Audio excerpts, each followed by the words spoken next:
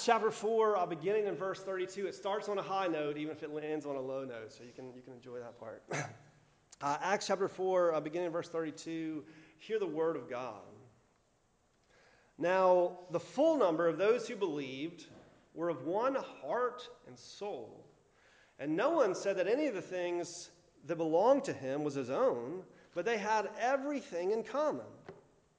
And with great power, the apostles were giving their testimony to the resurrection of the Lord Jesus, and great grace was upon them all.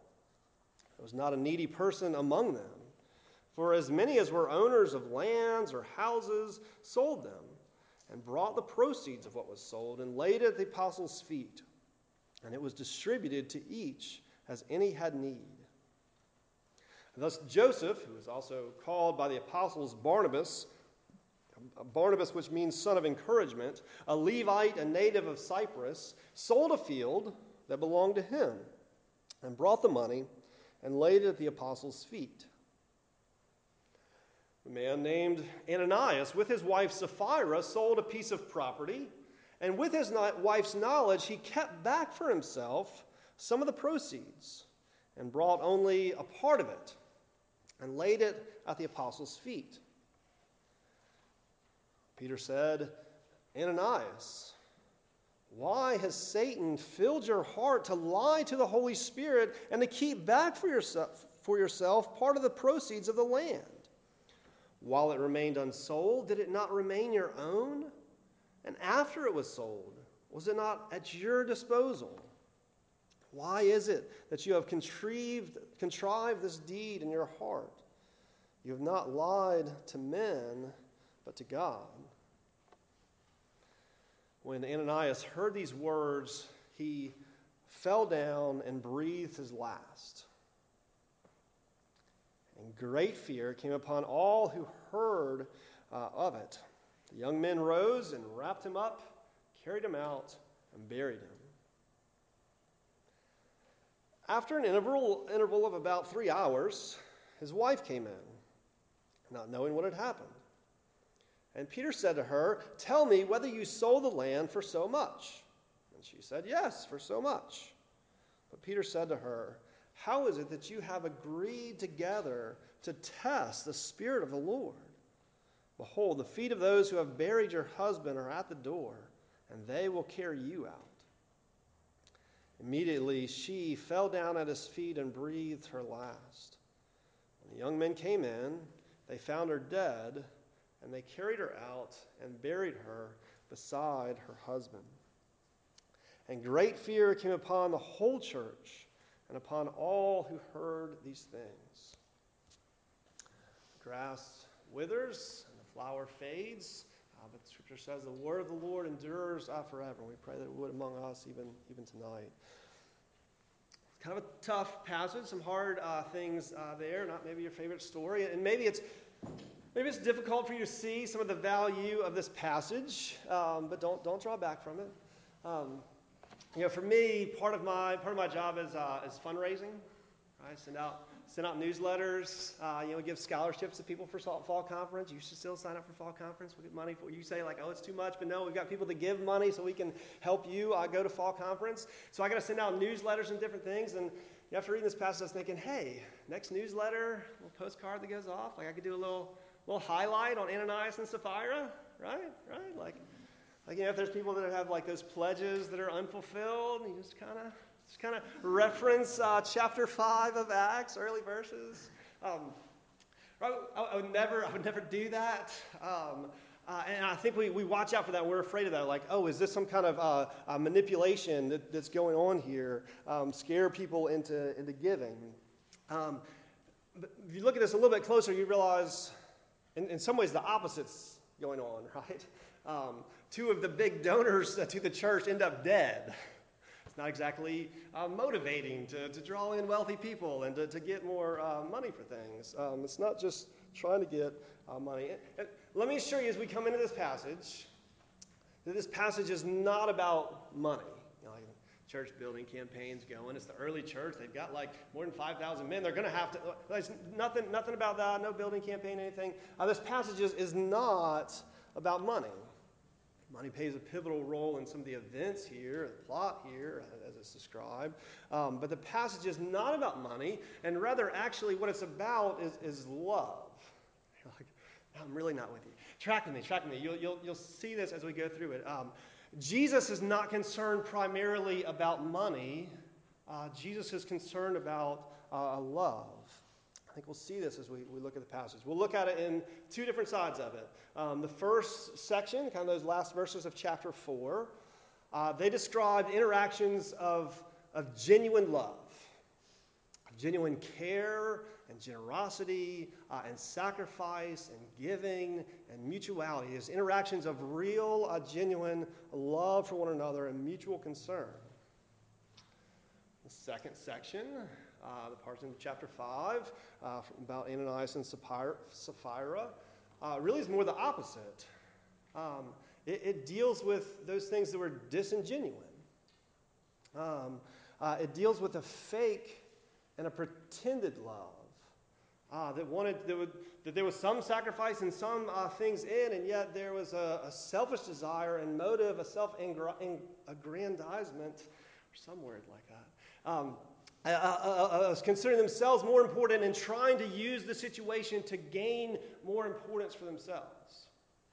A selfish motive out of a fake and pretended love. Now that kind of fake or inauthentic interaction is sometimes we would call that hypocrisy. Right? You're saying one thing and doing another, living out of an opposite value of what you're saying. So here, as you tracing through Acts in the development of the Christian church, is the Bible's first highlight of hypocrisy. Right, here it is. As it contrasts this genuine love from the Spirit with a fake love, which you would say comes from Satan. It's against God, that's against the Spirit. Now, I know for some folks you might, especially if you're coming more with skepticism of Christianity, you're like, okay, this passage has it all, right? Like all the things that I worry about Christianity or I'm concerned with here, man, I can just pile up the reasons, right? Is this an abuse of authority? Is this manipulation about money? Is it guilt tripping? Is there a vindictive God that's just laying people out? Where's the love? Where's the redemption? What's going on here? And I think that's a great question to ask. What's going on here? And the way Acts is describing it is this, that Jesus has ascended, he's exalted, he is reigning, and so all these things that are happening are part of what Jesus is doing among his people and in his church. So we're kind of like dumbfounded, and we're like, why would Jesus do this? Right? Why would Jesus have this happen? If it's not about money or manipulation, what's so important that it falls out this way?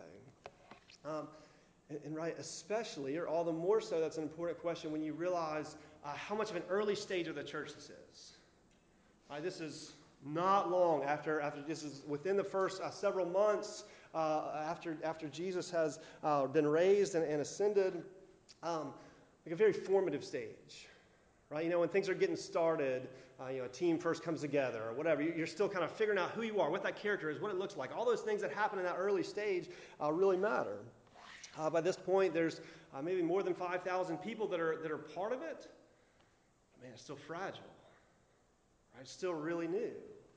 And thinking just on human terms, the things that could get in our way and just destroy and break it out are huge. And so we read this passage, and in it, God kills two of the inside members of this body. And for what? Right? For giving lots of money to help those in need. Just not as much as they implied. Might not be the best strategy, we would think. If you really want to grow the church, here's what you do. Well, no, we don't go there, right? Not what we would say would be maybe the best way to attract visitors. If you're new and you hear about, what is this Christianity? Oh, did you hear about Ananias and Sapphira? Okay. Big donors don't really get motivated by this kind of story. Although, if you kept reading in this, just after these verses, we ended at verse 11 and verse 14, talks about more than ever, believers were added to the number. that the church continues to grow through this. So why would Jesus do this? And hopefully you'll see this as we go through this passage. I think the conclusion that you're forced to, and the conclusion that this passage is directing you to in looking at it, is that Jesus was concerned for his church not to be hypocritical. He was concerned to root out hypocrisy that might grow up within it. Jesus was concerned for his church to be unhypocritical. So I have to do that going along with it. He was concerned for his church to be unhypocritical, but rather a community of genuine love from the Spirit. And as we go through this, we're just going to look at those two sides, but I want you to consider that for yourself too. To consider your interactions, your love, your friendships, close friendships, distant ones, casual interactions, and how much are you genuine, and how much is there pretending and faking and going along. I think we're familiar with all the different sides of that spectrum, right? Usually there's people that we feel like we can be very genuine with. There's people we have no idea how to be genuine with, or contexts where we feel like maybe we're supposed to just fake and pretend things. But how much are you genuine, and how much is put on? Because what the Spirit is working in his people is a genuine love that overflows from the heart in ways that when we just go at it, we don't even know how to put on. But he works out in a real sense. And Jesus is not willing, at this early stage of the church, he's willing to show that is not something that can just be imitated or destroyed by that imitation. So first, genuine love from the Spirit. Genuine love, you can go into some psychology books or research. Some people talk about it as like one of the most basic needs for human survival. Right? We need people that would know us and care for us and interact with us. There's things that talk about the differences in just actually experiencing physical touch. That's a positive thing, and how much that the health and emotional health thrives in contexts where there is real love. Y'all know this is what can be so hard about moving to a new place.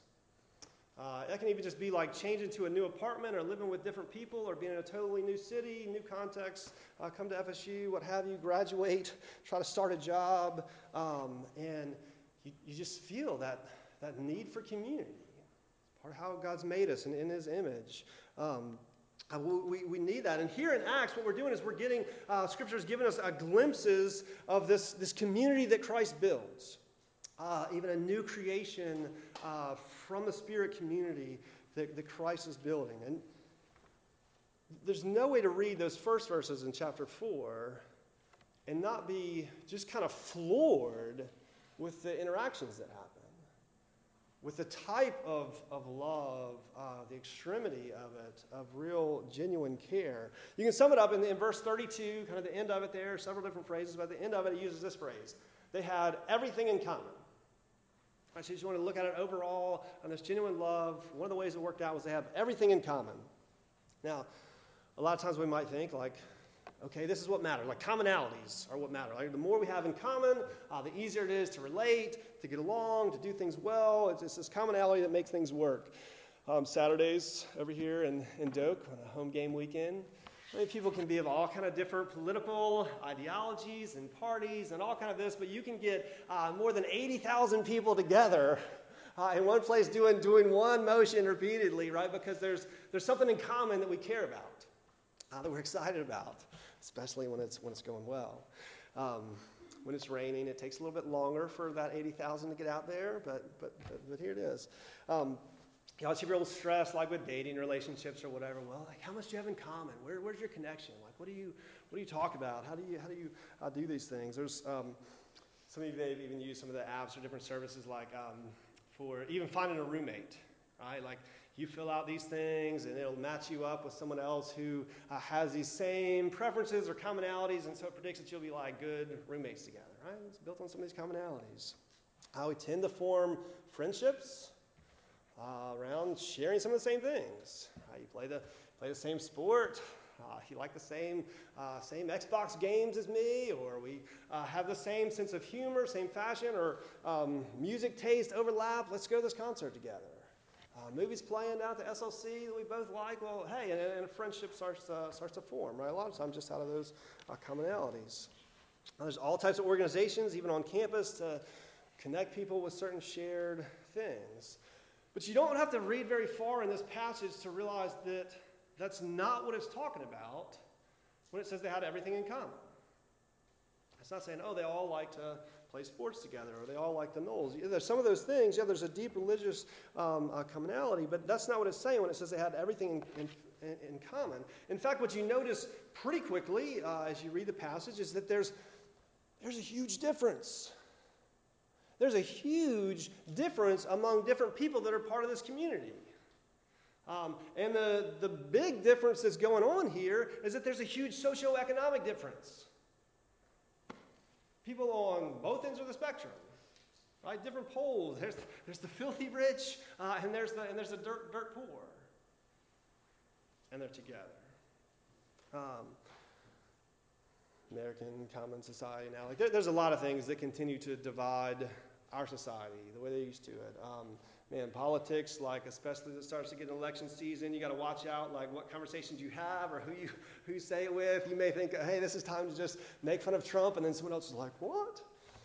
All right, most people were pretty glad to make fun of Trump, but still, there's some folks that get in there. You got to watch out where these things go. Thankful that so much has happened for developing racial relations in our country, but there's still division there that keeps coming up in the news and just in life in general. There's lots of things that continue to divide our society, but one of the biggest factors in that is socioeconomic differences. Neighborhoods and schools and education and jobs and social interactions, so much that it's rare for wealthy people and poor, needy people to be friends. Like genuine friends. Spend time together. Hang out. To know, to care, to genuinely love one another. But that's what you see happening in this passage here. Despite vast economic differences, still they're living in such genuine community where they have everything in common. People who have houses or fields are selling the things that belong to them, even though they're wealthy and this person's not, in order to give of that to them. They're recently in this whole thing together. It's a glimpse of this new creation community of the Spirit, of those who share in Christ. It's something that is part of who they are as the body of Christ. Right? That's why it starts off saying the full number, right? All those believers at this time. It's not like, hey, there was a certain set among this group that this really cool thing started to happen. No, among the full number of believers, this is what's happening because this is what God's Spirit in them is doing, is working out a genuine love. They have one heart and soul. There's a common identity and purpose of who they are, of sharing in this purpose in Christ as his witnesses after the resurrection. He heaps up the phrases to emphasize this, right? No one, how does it put it? And no one said that any of the things that belonged to him was his own, but they had everything in common. Right? No one said that any of them were just his own, but they had everything in common. Listen, it's not that they had to. That's part of what's so beautiful about it. I know some people hate communism and socialism. Some people love it. And they're like, wow, is that what's going on here? Here's the thing. It's not being enforced. It's not from on high. It's none of that. They're not required to. They don't have to. They want to. It's a genuine desire when they're like, here's this enterprise that I have going that's making me money off of this field. And you know what? Here's this person who doesn't have very much. I want to get rid of what I have so that I can freely give it to them. It's tough. It's tough. But there's sometimes where we feel that there's real, genuine love that God works in people, and certainly certainly the Spirit continues to work this among believers. But even just on a common level, like sometimes it's excited, be in a new apartment with friends, like you decide you're going to room together. Like, oh, it's going to be so great. You start planning it out. Girls are like, what are you going to decorate together? Guys are like, who's got the TV? Who's got the couch? Where are we gonna spread some of the stuff out? So you get excited about sharing space together, sharing life together. You sit on each other's furniture. You share each other's game consoles. Like if the other person has a big movie collection, you're like, this is going to be great, right? Because you're just joining into it freely. Girls borrowing each other's clothes, right? All kind of things. But then if your roommate's there and you have this great thing, and then all of a sudden they're around, they just like pick up your wallet, pick up your pocketbook, open it up, grabbing out some cash. They're not saying anything, just putting it down, right? You're like, whoa, right? Someone just crossed the line. Yeah, we can sit on each other. This isn't okay. You can't just take money. They're not. People are taking here. But right, it's hard for us to go, oh, you know what? If you need something, I want to give. I want to share with you. Karen and I told the story too many times, but early on when we were married, one of the fights that we remember having is we were up in Philly. I was in seminary. She was working as a nurse. My parents had gotten me a new laptop computer for graduation from college. Something was going on. I don't even remember the things where maybe she wanted to use it when I thought I needed to use it. And I said something, and where the conversation ended up going to is, hey, no, my parents got me this computer for graduation. This is mine. Can you believe she was hurt by that and offended by that? Not the best thing to say. Since repented of that, we've worked through these things. Because what am I doing? I'm saying, I'm not willing to share with you. Our love that we're married and like have a house doesn't extend this far. You can't cross this line. This is just for me. And I will keep you out of it. That's the natural way for us to deal with one another. But here you have a community of people, more than 5,000, some of whom are very wealthy and some of whom are very poor, and they're like, hey, let me sell something so that you can be okay. You need a computer? I'll take mine. Why'd they act this way? What's going on? It's a type of radical, loving community. Because most of these people, or a large portion of these people, were already God-fearing Jews a couple of months ago. They already had a lot of commonalities around the same race and nation and religion. They knew to love neighbor. But now there's a difference. Now there's this change. And that change comes in what Jesus has done, that they're looking at it and saying, Jesus has met all of my needs. And it makes me want to interact with others who have needs differently.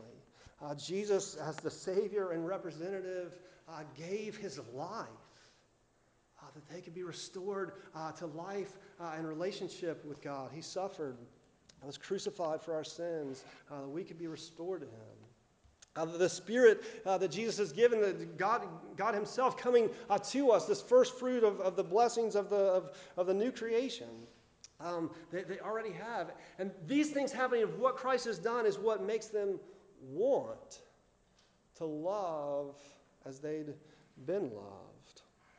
Not earned, not deserved, but freely and sacrificially given.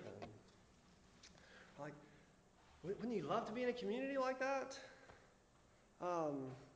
Not looked down on when you're needy? Not treated like a project, not having to hide when you need help. That the poor and the ugly and the disabled and the hurting are always cared for. And no one's lacking. You're not worried about pretense. You don't have to put it on and fake it, or you don't have to wonder, oh, do they really mean to offer this? Should I have to do this? But there's a real and genuineness of love that's beautiful. Sometimes I'm not always sure that we would want to be in a community like that. I have a hard time selling some of my possessions for you, right? It's not just about selling possessions. It's about putting other people first, considering others more significant than ourselves, the way Christ has for us, the way Philippians puts it. But the opposite of love, some people would say, isn't hate, but it's selfishness, right? But here, what God is working, what Jesus produces in His people, is a radical, genuine love for one another. That's what church looks like. It's a character of help and genuineness. Romans puts it, let's love be genuine. It's beautiful when we can share that genuineness with one another. Genuineness of giving and of receiving and of sharing life together, be known and loving. But the second section tells a different aspect that comes out as well. Second section, we see a faked love. It's what Jesus' Spirit roots out of believers. Right? We all know what fake love or pretended love looks like or feel like. Maybe that's just growing up, and all of a sudden you're like having this big argument with your sibling, and parents are like, "Now tell your sister that you love her." And there's great deep love there, but at that moment you're like, "I love you," right? Like you're just faking it. You're just putting it on. You're just trying to get through that. That never happens in my house with my children, but it could. I'm sure someone has seen this. Or we feel like in certain contexts that we're just supposed to act like we care, just because we're trying to be polite. It would be great if it was genuine, but we're just gonna put it on. And probably a lot of us know what it's like to think someone else is just faking their interactions with you. Like, oh, they're being polite right now, but they're looking for the next opportunity to go. And I've heard about the things that they've said behind my back. They're always smiling when they're looking at me. It hurts. It's ugly. So this passage gives you two specific examples, two concrete examples here. The example first of Joseph, also called Barnabas, and the example of Ananias and Sapphira. And the one is to give the contrast to the other. The one example of real, genuine love, and another of fake and pretended. Joseph, Barnabas gives us example of love. He displays specifically what's been described in the verses that we were already talking about, right? Describes Barnabas or Joseph as this great guy, this Levite. I mean, right? The guy has a nickname from the apostles, right? They're like, this guy is so great. Everybody likes him. We're going to call him Encourager. I don't call him Joseph anymore. Hey, have you met Encourager? This guy is so great. Everybody loves him. He's generous. He's kind. He's very, very generous. When it says he had a field, I tend to think like an empty lot, right? Like, oh, nothing was happening over this field. In the agricultural society, right, a field is like a money-making enterprise. It's like having a bunch of stock or owning a company, or someone's like, oh, I have a big apartment complex, West 10 over on Tennessee Street. You know what? I'm going to sell that, and I'll be able to help a bunch of people over here. That's the kind of thing of him selling a field. I'll bet the farm on it, that kind of thing. He sold the whole thing and brought the money to those who need. It's an impressive example of the genuine love that Jesus works in his people. And then there's Ananias and Sapphira. Their example of fake love that ends in death. And basic summation is, hey, this had happened from what Barnabas had done, from what others had done, and they said, hey, we're going to join into this. They sell property that they have, and they decide to secretly and deceitfully keep some of it for themselves. They still give what must have been a large sum of money. Could help a lot of people. But Peter calls him out. Ananias, what have you done? He confronts him. Why have you lied and held back? And he falls down dead. 3 hours later, Sapphira comes in. He confronts her. Was it really this amount that you sold it for? Yes. Same thing. She falls out dead, breathes her last, and is buried. Fear upon the whole church. All right, first of all, what's not wrong with it? All right, because it's difficult. All right, it's not wrong. Be clear. It's not wrong that they gave lots of money. It's okay to give. No, but you see Barnabas' example here. This is not what's going on with it. It's not even that they didn't give all of it. When Peter is saying it to him, he says, while it was yours before it was sold, it was yours. You could do what you wanted with it. Hey, even after you sold it, it was yours to distribute how you wanted. The thing is, not the money. You lied about it. And you're lying not to people, not just to man. You're lying against the Holy Spirit. You're lying to God. What's wrong, so that we don't emulate it, is they're lying and testing the Spirit. They're faking love. They're pretenders. They're hypocrites. Peter even says it's satanic, right? How has Satan filled your heart? Jesus calls Satan the father of lies. Strategies in Scripture are counterfeiting love with selfishness. Listen, if we were there, if we'd seen what Ananias and Sapphira had done, we would have been like, man, but that was a huge gift for the church. Maybe we need to name a building after them. Definitely still send them a plaque and do something. And how can we follow up with this and find out if there's more things that they would like to give, right? Jesus is more concerned in his church about authentic, genuine love than about what he can get out of people, what people can give. And when what they're doing is trying to take this opportunity of, here's people really loving one another, and they're like, you know what? We can act like that and make ourselves look really good. You can't read entirely into the passage, but still looking at how they. It's hard not to say that they were envious of Barnabas, right? Here's Barnabas, he's got this nickname, the apostles love him, everyone looks up to him like, man, we could get in on some of this. We could be important. Maybe the apostles will give us a nickname. People will look up to us, so we'll be valuable in the church, we'll be important, we'll have respect, we can really be part of this thing.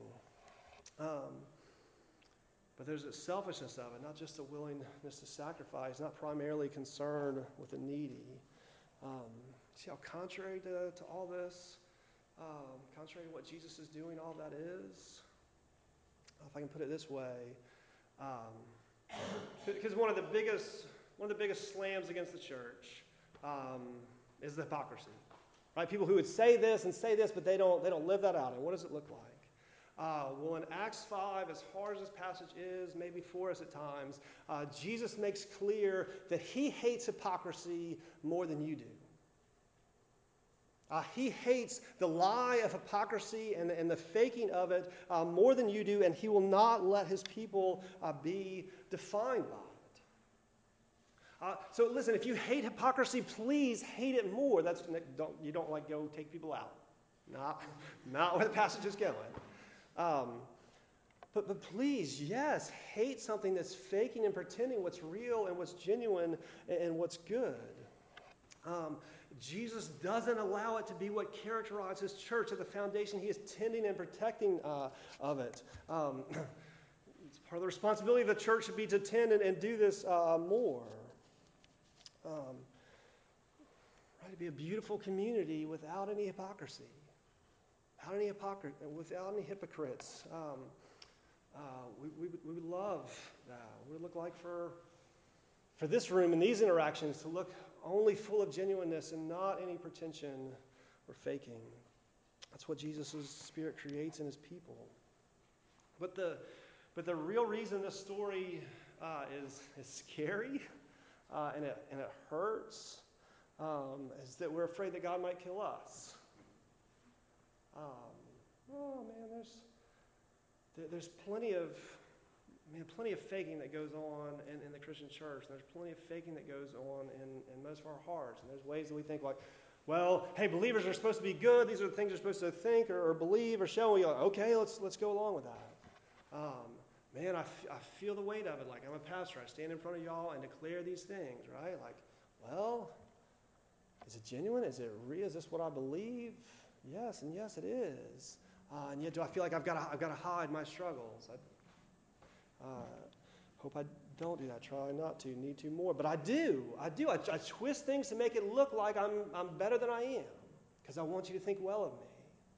And I want Jesus to root that out of my heart. And I want him to root that out of your heart and root that out of this community. We would love one another genuinely.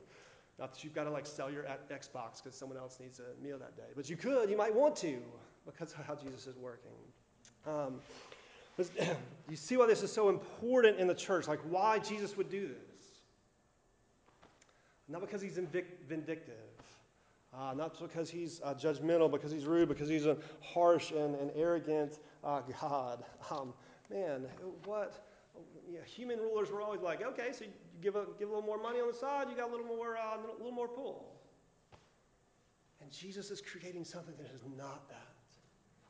That he has given all that we would share that genuineness of love with one another.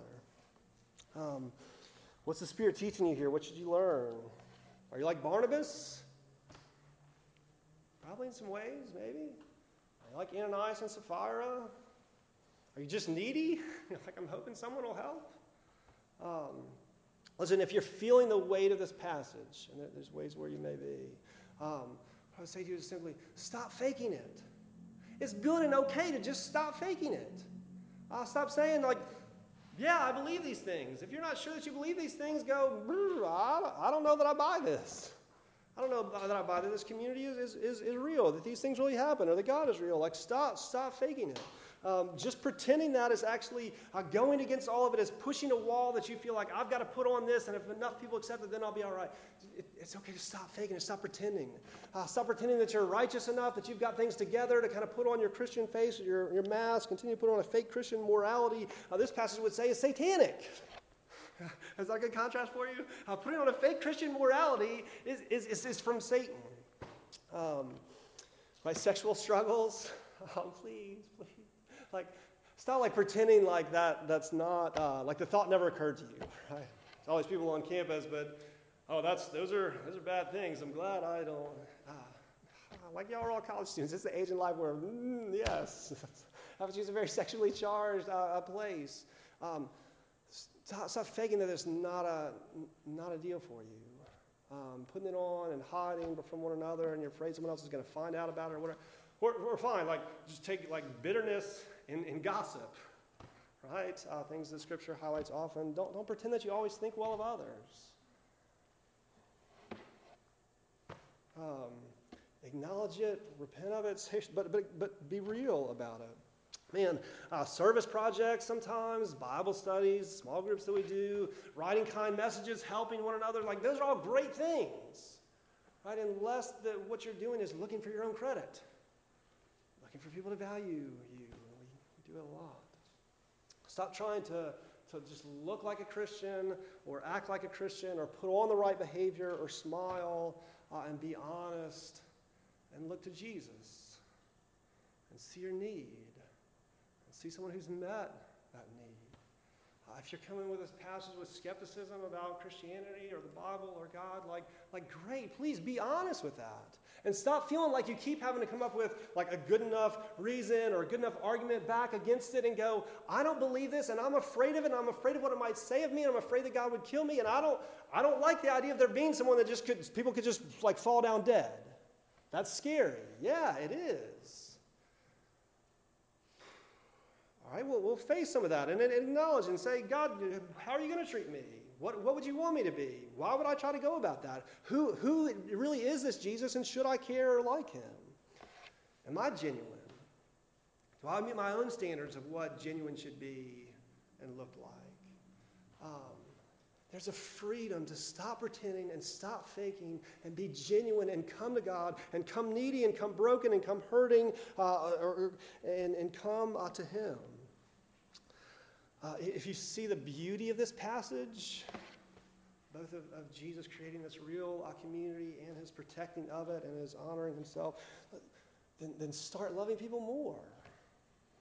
As you're already loving and caring for one another, this passage is to propel you forward into that more, to love more. This is what the Spirit of Christ creates in us, not to just look to our own needs, but to those around us. Like, who are the people that you kind of just pretend to like? And figure out, like, all right, well, what does it look like to deal with them? Why would you actually care about them? What are the things that frustrate you, but how's God treated you? How should that shape a real interaction with them? To genuinely love other believers on the campus, other ministries, the churches, how you can give yourself for others. That Jesus has given himself for you, and no one is forcing you or requiring of you giving up anything, but he creates in his people the desire to sacrifice themselves for others. And his Spirit is working that in us and moving us ever to that end. That's why the church continues to go forward. The church continues to serve and continue to love and continue to care for the poor and the needy, even when there's a bunch of hypocrisy that's often within it, that God continues to create real and genuine love out of it. Through things that amaze us, through things that scare us, Jesus is building his church, and he's expanding his kingdom, and it moves forward unhypocritical, unhindered, because of what Jesus does in his church. That God be the glory.